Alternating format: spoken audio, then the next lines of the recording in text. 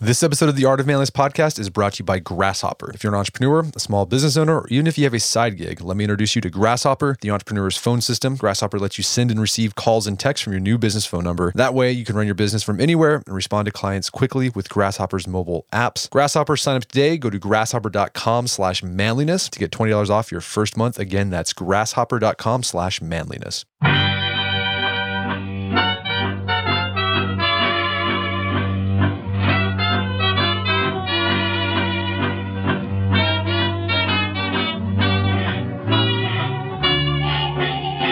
Brett McKay here, and welcome to another edition of the Art of Manliness podcast. For the past few decades, there's been an intense focus on getting more women in the workplace and helping them thrive and succeed there. At the same time, however, a silent problem has emerged that could have serious repercussions on our economy and society. More and more men have been dropping out of the workforce completely. My guest today is an economist who has written a book highlighting what he calls an invisible crisis. His name is Nicholas Eberstadt, and his book is Men Without Work. Today on the show, Nicholas delves into the research that shows that while unemployment is down, the number of men actually working or looking for work is lower than a generation ago. We then delve into some of the possible causes of the disappearance of men from the workforce, what these non-working men are doing while they're not working, and how they're supporting themselves without a job. Nicholas then discusses the possible economic and societal problems that this growing number of non-working men create, and what we can do on a micro and macro level to encourage men to be self-reliant and industrious. After the show's over, check out the show notes at aom.is/menwithoutwork, where you can delve deeper into this topic. And now Nicholas joins me via clearcast.io.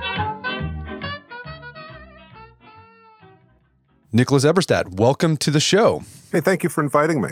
So you're an economist, and you wrote a book last year called Men Without Work, and it highlights research that shows that there are fewer and fewer working age men who could work and aren't working. And you say this is an invisible crisis. Why is this issue of men labor force participation an unknown or invisible crisis? That's a really good question. I kind of wondered about that while I was doing my homework for this. Maybe it's a little bit less invisible since the 2016 presidential election, but we have to ask why a problem that was gathering for half a century was basically outside the radar screen of the decision makers in Washington, the news media, academia for the most part.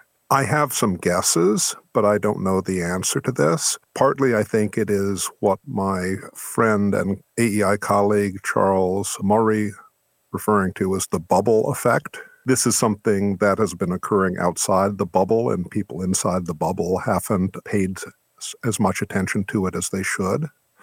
Partly it's because the flight from work, this exodus from the labor force by working age men, didn't turn out to cause riots or other sorts of public security problems.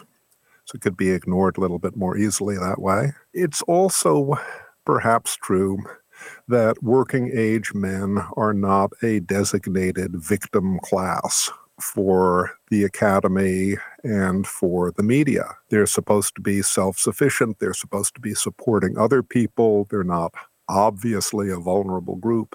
And so maybe a little bit less attention was paid to their plight than would have been warranted. For whatever reason, though, this problem has hidden in plain sight for 2 generations as it has almost steadily worsened. Yeah, we'll talk about its origin, because I think a lot of people think that this is a recent phenomenon, but we'll talk about how it started, as you said, 2 generations ago. But let's get to definitions, because I think for the layman who hears unemployed, they think, oh, they're just unemployed. Like, these guys are just unemployed and they can't get a job. But what you're looking at is, no, they're not just unemployed. They're also not even they're not even looking for work. Yeah, I'm glad you framed it that way. So we've got 3 classifications. You can be employed.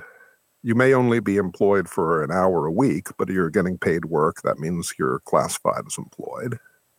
You can be unemployed. That means you don't have any paid work, but you're looking for paid work. Then there's a 3rd category. You're out of the labor force altogether. You're neither working nor looking for work. Nowadays in America, for every prime age guy, let's say prime age is defined by the labor statistics folks, as 25 to 54 years of age. For every prime age guy who is unemployed, there are another 3 who are neither working nor looking for work. So they're totally outside the unemployment statistics. And if you just look at the unemployment statistics, you're missing 3/4 of the problem. And how do economists figure out, exactly how many men are there out there who are unemployed but neither looking for work? Because unemployed is, sort of, you have statistics you can go to. You can look at, people going to the unemployment office looking for benefits, but that's not going to happen with a man who's not even looking for work. Well, so we have a national jobs report, which was devised as a consequence of the Great Depression. When the Great Depression hit, we didn't have any national apparatus for gathering labor statistics. We just had the decennial population census. So we know what it looked like in 1930, and we know what it looked like in 1940, but we didn't know exactly how bad it was in 1932 or 33. So starting in 1940, the U.S. government pulled together a system for tracking labor trends. And we were about to launch it in 1941, but instead we did a little thing called World War II. And so it had to be postponed until after we won the war and things calmed down a little bit. So this was launched in 1947. It's a monthly report conducted by the Census Bureau for the Labor Department. And it tracks people all over the nation in a way that's supposed to be random and representative in the civilian, non-institutional population, if you want to get really nerdy, as to their existence and then their employment status. It depends upon asking people questions and upon relatively accurate responses to those questions, although there are some ways of checking on it. But that's the bread and butter for our post-war employment statistics, unemployment statistics, and also for finding out about people who are neither working nor looking for work, but are of prime working age. So roughly based on these statistics, how many men in the prime working age are not working today? Round number today, 7 million between the ages of 25 and 54. 7 million men. It's an enormous army. And this army of men who are neither working nor looking for work in prime work ages has been growing 3 times as fast as the total population of prime age men for fully half a century. So if you do anything 3 times as fast as something else for half a century, you change the world. At this point in time, more than 1/10 of all civilian, non-institutional prime age men are out of the workforce altogether, neither working nor looking for work.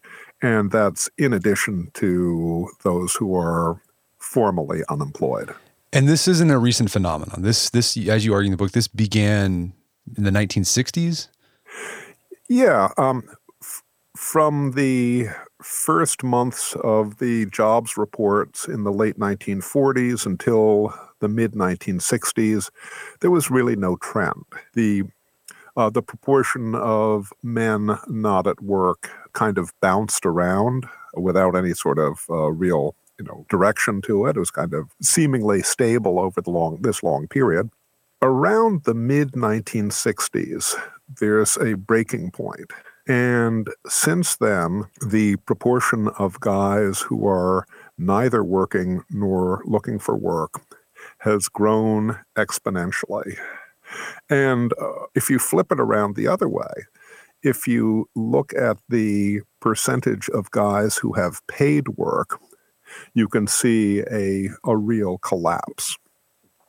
The percentage of guys with paid work in the United States has dropped from almost 96% in the mid-60s to about 85% today.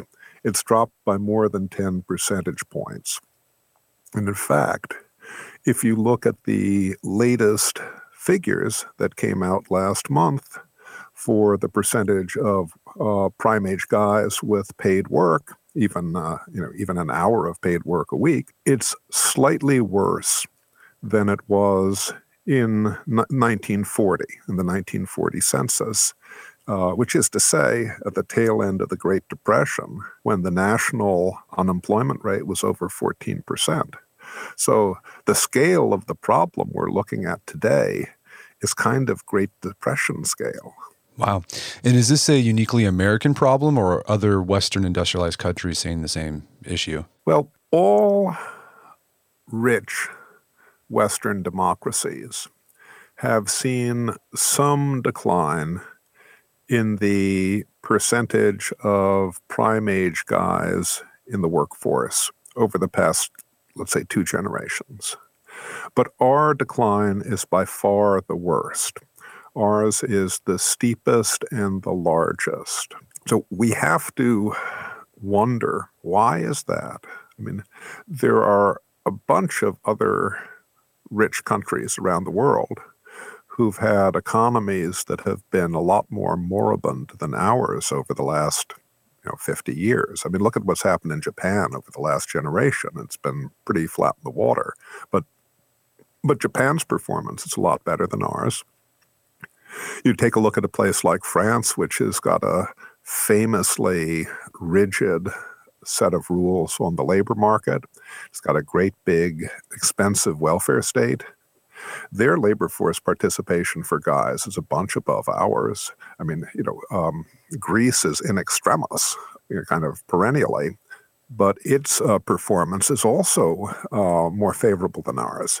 So there's something, what would you say? We've won a race that we don't want to win, and we're exceptional in a way that we shouldn't want to be exceptional.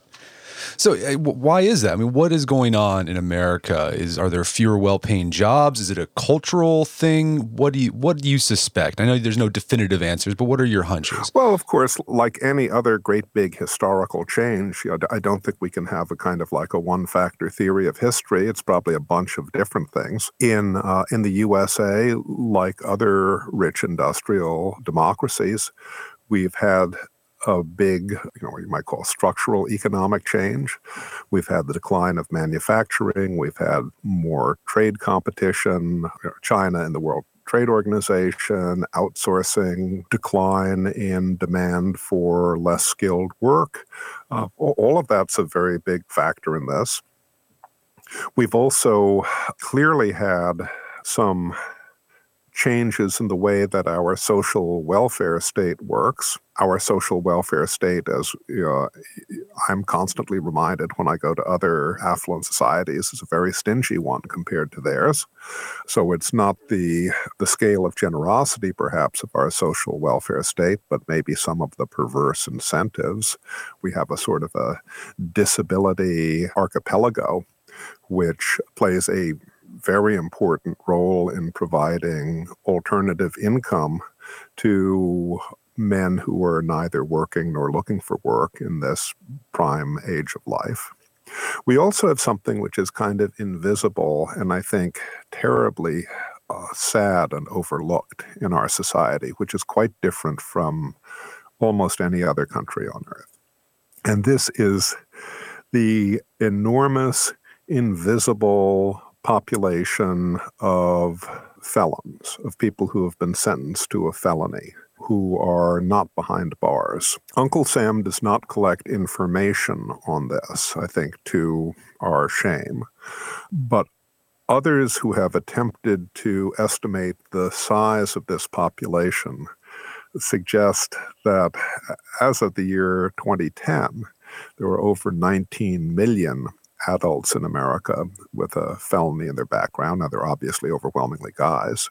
If you do the arithmetic and look at flows and stocks, today there are most likely over 20 million Americans not behind bars in society as a whole, who have a felony in their background, overwhelmingly guys.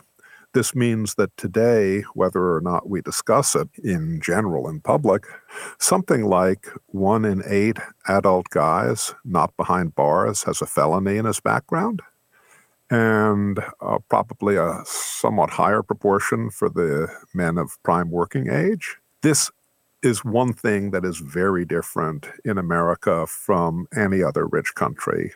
And I have to think that this is part of the tableau we're looking at as well. Right, because most job applications, they ask you if you have committed a felony, and that might be a reason people don't hire them.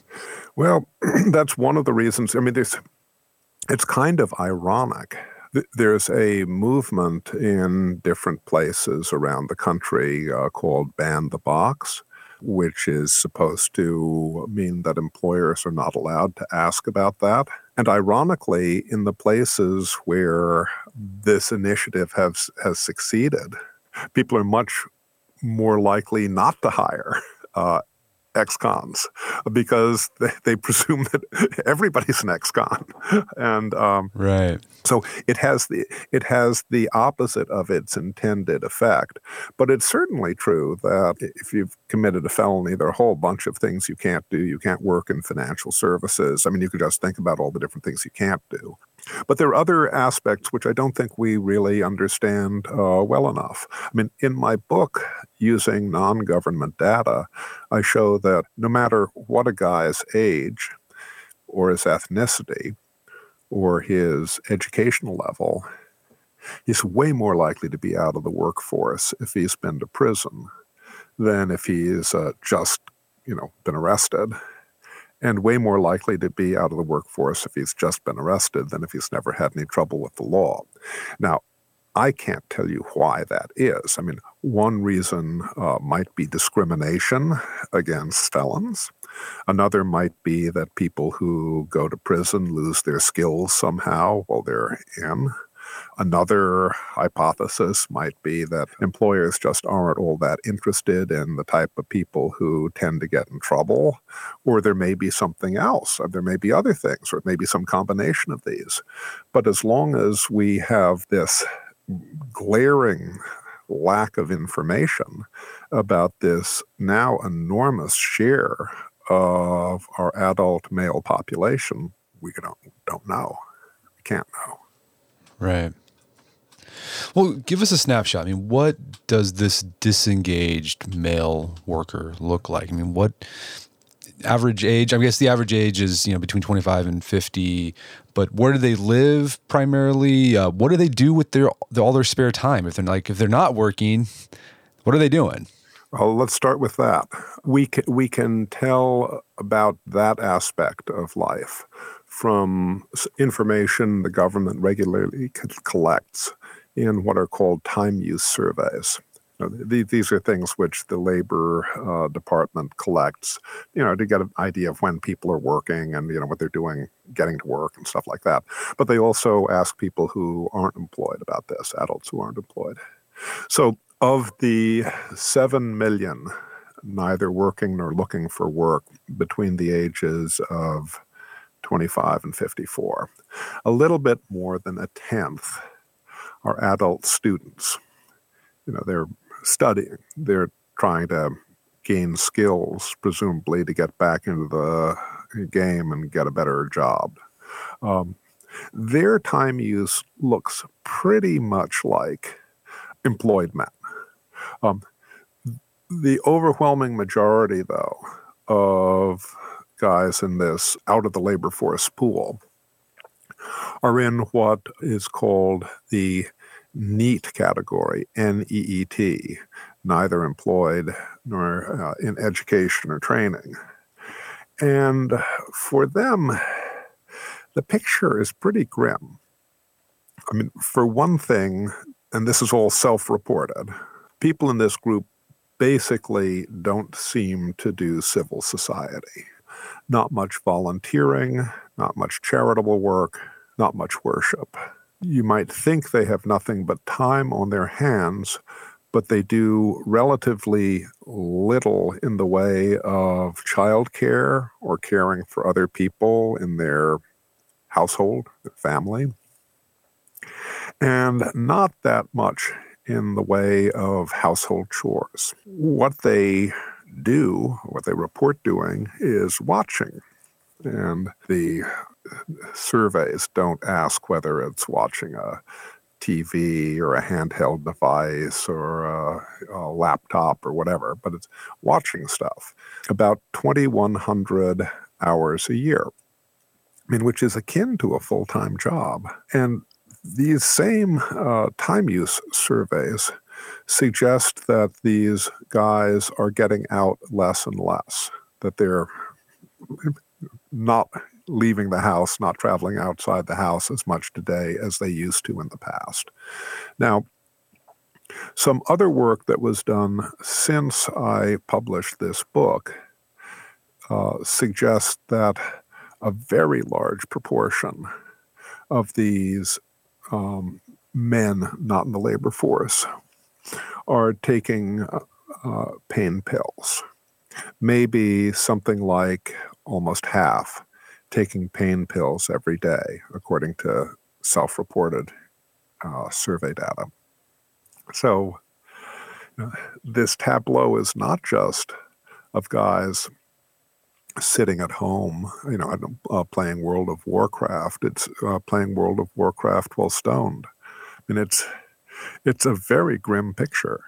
We're going to take a quick break for a word from our sponsors. All right, while you're out doing your holiday shopping, probably online, do yourself a favor and head over to saxunderwear.com to pick yourself up some Sax underwear. Super comfortable, super supportive, and of course they got their ballpark pouch, which does exactly what you think it does. Keeps everything separate down there, so no more sticking, no more chafing. This is especially important if you live in a hot and humid place in the summer. My favorite are their Kinetic. They've also got their 2-in-1 Kinetic training shorts, which has the Kinetic underwear, Sax underwear, built into a workout short. And here's the thing about Sax, every pair is backed up with their comfort guarantee, so if you're not satisfied, they'll give you your money back, but don't worry, you're going to love these. For a limited time, got a special gift for my listeners. If you want to get 20% off your first purchase of Sax underwear, go to my special URL, go to saxunderwear.com/manliness. Again, that's Sax underwear, Sax with 2 X's, underwear.com/manliness. You get 20% off your first purchase. Also buy proper cloth. So buying a dress shirt that fits well can be a huge hassle. You go to the department store, you get a shirt that fits you around the neck, but then the body is too billowy. So then you get another shirt, body fits you right, but the neck is too tight. So the answer to this is to get a made-to-measure shirt. But you're probably thinking, Brett, that's going to cost a lot of money, be a big hassle, I have to measure myself, et cetera, et cetera. Not so with Proper Cloth. At propercloth.com, you get a custom shirt size in seconds by just answering 10 simple questions, no tape measure required. And here's the thing with Proper Cloth too, you can customize the shirt however you want. They got 20 different collar styles, 10 cuff styles, and 500 fabric styles to choose from. You answer these questions, and then in a few weeks, you get a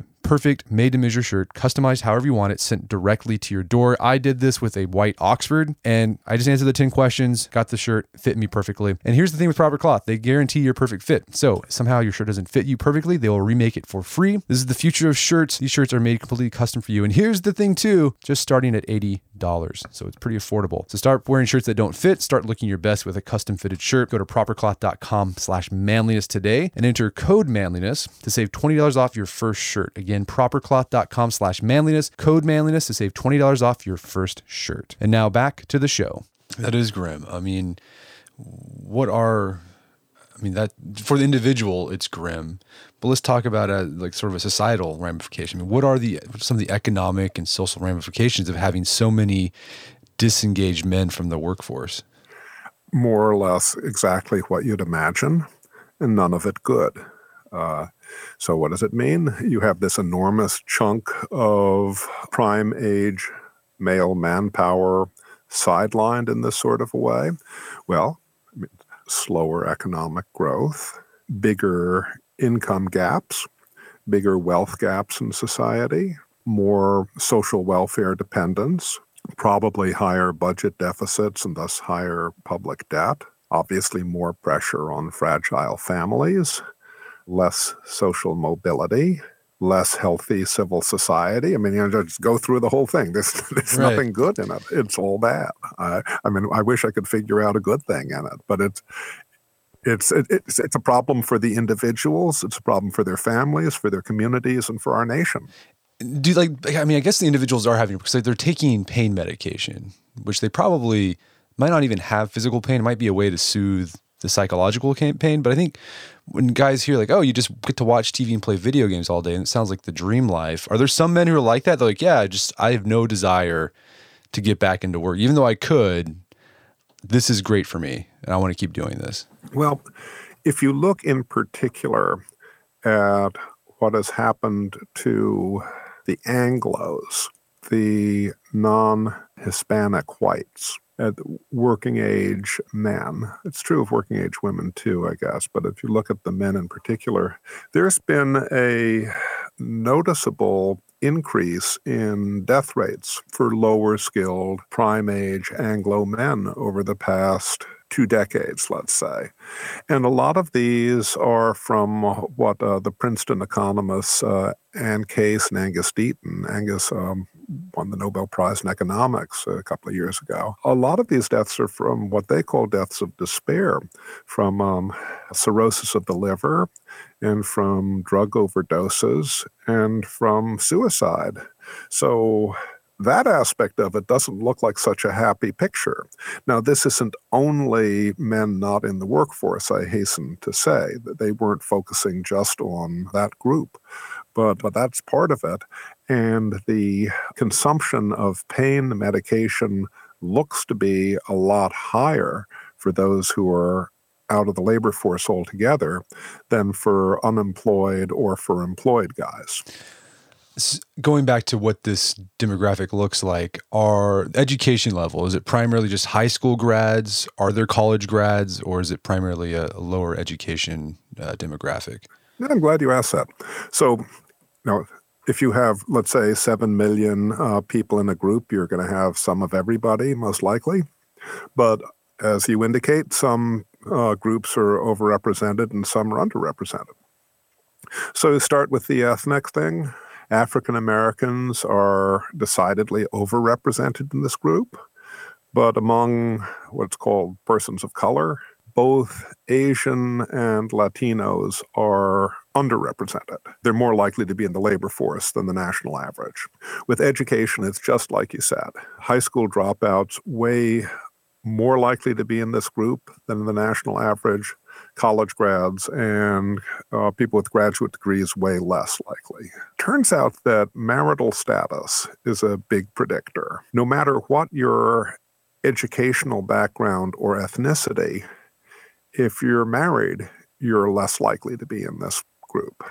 If you've never been married, you're way more likely to be in this group, no matter whether you have kids or not. Having a kid at home, by the way, all other things being equal, means you're less likely to be out of the labor force, more likely to be in the game, in the labor force, looking for work or getting work. And then there's finally this category that the Census Bureau awkwardly calls nativity, and it doesn't mean like Christmas scenes. It means like whether you were born in the USA or not. Guys who are born in America are more likely to be out of the workforce altogether than guys who are born abroad. And it doesn't matter, again, about your ethnicity. Asian, Anglo, African-American, Latino, immigrants of all flavors are more likely to be in the workforce than their native-born counterparts. So that's kind of like the broader picture of how different sorts of social categories look in this respect. How are these men supporting themselves, and what's their living standard like? So you mentioned disability payments as one source. From what we can divine from government information on spending patterns, which I think are the important numbers in trying to understand consumption and standards of living. The men who are out of the workforce altogether are not in the bottom fifth of our income distribution. People who are in the bottom fifth of our income distribution and our spending patterns are single mothers. They're the ones who are in the most disadvantaged position. These men without work, without workforce participation, are in the quintile above that.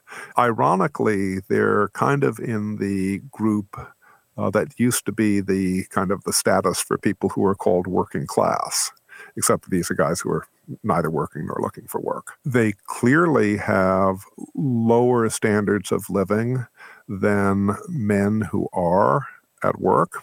They are drawing their sustenance off of their families, other family members, off of their girlfriends, and off of their uncle. And that uncle would be Uncle Sam. According to one government survey done by the Census Bureau, almost 3 in 5 of the guys who are neither working nor looking for work in this critical group, the 25 to 54s, almost 3 in 5 receive benefits from at least one government disability program. And if you qualify for benefits from disability programs, by convention, then are eligible for other benefits as well. Low income, healthcare, Medicaid, SNAP, which we used to call food stamps, and other things like that. So it is clear that men who are out of the workforce don't live like princes. But on the other hand, they are not at the bottom of U.S. society either. And what do you think we can do about this? I know you're primarily describing the problem and don't get too much into prescriptions, but what could we do to solve this issue? Or is it solvable? Well, it's a big long-term historical trend. So I tend to think that big long-term historical trends take a while to turn around. Doesn't mean they can't be turned around. Of course, we have to try to turn them around. I was very light on recommendations in this book, partly because I didn't want to Bigfoot this. It seemed to me it was much more important to get people talking about the problem and offering discussions from all around the public square than to have Nick come in with his, I don't know, a 10-point program or whatever to, show us the tablets from the mountain. For what it is worth, I would talk about things that government can do and things that government can't do. And then a couple of things that maybe government should be looking at among things that it possibly might be able to do. So this problem clearly corresponds with the breakdown of the family in post-war America. That's something I don't think the government can fix. And I think I'd be kind of scared if the government, set up a bureau for fixing the family in America, because the unintended consequences of that would be unimaginable and maybe worse than anything positive they tried to do. So the family is a huge aspect in here and probably outside of Washington's purview. By the same token, religion and faith has some important role here, and I'm not sure we should want Uncle Sam to be monkeying around with that either. That's a civil society matter. Among things that the government might be able to do, however, I would point to 3 or 4 in particular. One is skills. College is not for everybody, obviously, but nobody should graduate without having a skill. And one of the awful things about education in America today is a lot of people graduate from high school without a marketable skill. We need to fix that broken aspect of our educational system and maybe destigmatize vocational training a little bit. So that's one thing that could be done, not necessarily in Washington, maybe in localities, but it's something in general that should be examined. Second thing, we've seen small businesses in America increasingly struggling. And this is a trend that goes back decades. It's happened under Republican presidents, under Democratic administrations, under red Congresses, blue Congresses. We've had a long-term trend of declining business startups. It's not entirely clear why this is. I suspect it is related in part to the increasing difficulties that small businesses face in attracting finance. and the growing tax burden that they face and the growing regulatory burden, not just in Washington, in states and localities as well. If we have a healthier small business environment, we're going to have a much better job creating engine than we enjoy right now. So that's a second thing I think worth looking at. Third has to do with our disability insurance programs. They were established for a very good purpose, which is to provide social insurance for people who can't work. The programs as a whole have mutated away from their intended purpose, and there are a lot of people now who rely on disability programs as an alternative to employment. It's hardly a princely life. It's a penurious income, but it is an alternative to working life. We had a welfare reform 20 years ago that worked pretty well in transforming aid for families with dependent children into temporary assistance for needy families. I think we should wholesale reform our national programs for disability benefits on a kind of a work-first principle. I realize that's easier said than done, but that would be the objective. And then finally, we've got this invisible population of 20 million people who are ex-felons, who are kind of living in the shadows of society. I mean, that's kind of appalling. We're a government that set up the census in 1790 because our founders thought that information was important for public policy. That was more than 2 centuries ago. Can't we really have some information about how people in this enormous group live, what their health is like, what their employment is like, what their incomes are like, what their government program dependence is like? We can't have evidence-based policies for bringing people out of this pool and into the workforce unless we have the evidence. So those would be a couple of the directions that I think might be worth examining. Let's put it that way. And what do you think for people who are listening to this podcast? They could go and write a letter to their congressman about these issues and vote for someone who's doing who's on the same, who's got this on their platform. But what can individuals like in civil society do, to help with that problem? Well, I mean, of course, there's to begin with what we might call the empathy barrier.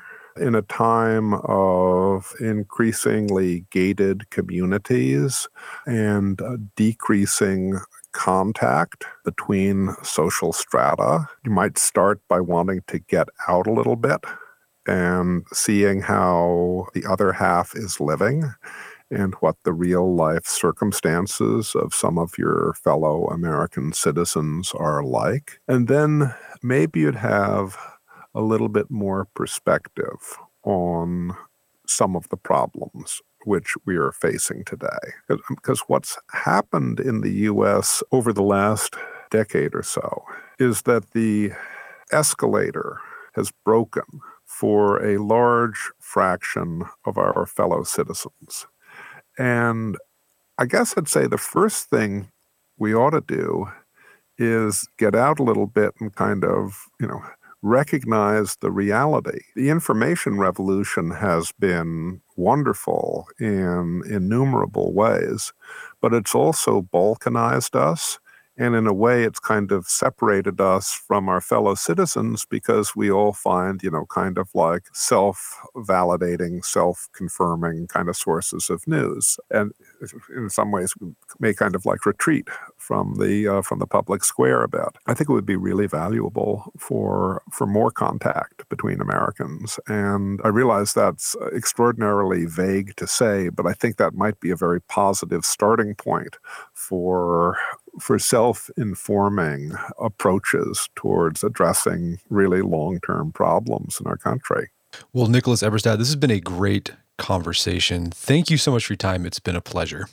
My guest is Nicholas Eberstadt. He's the author of the book Men Without Work. It's available on Amazon.com. Also, check out our show notes at aom.is/menwithoutwork, where you can find links to resources where you can delve deeper into this topic.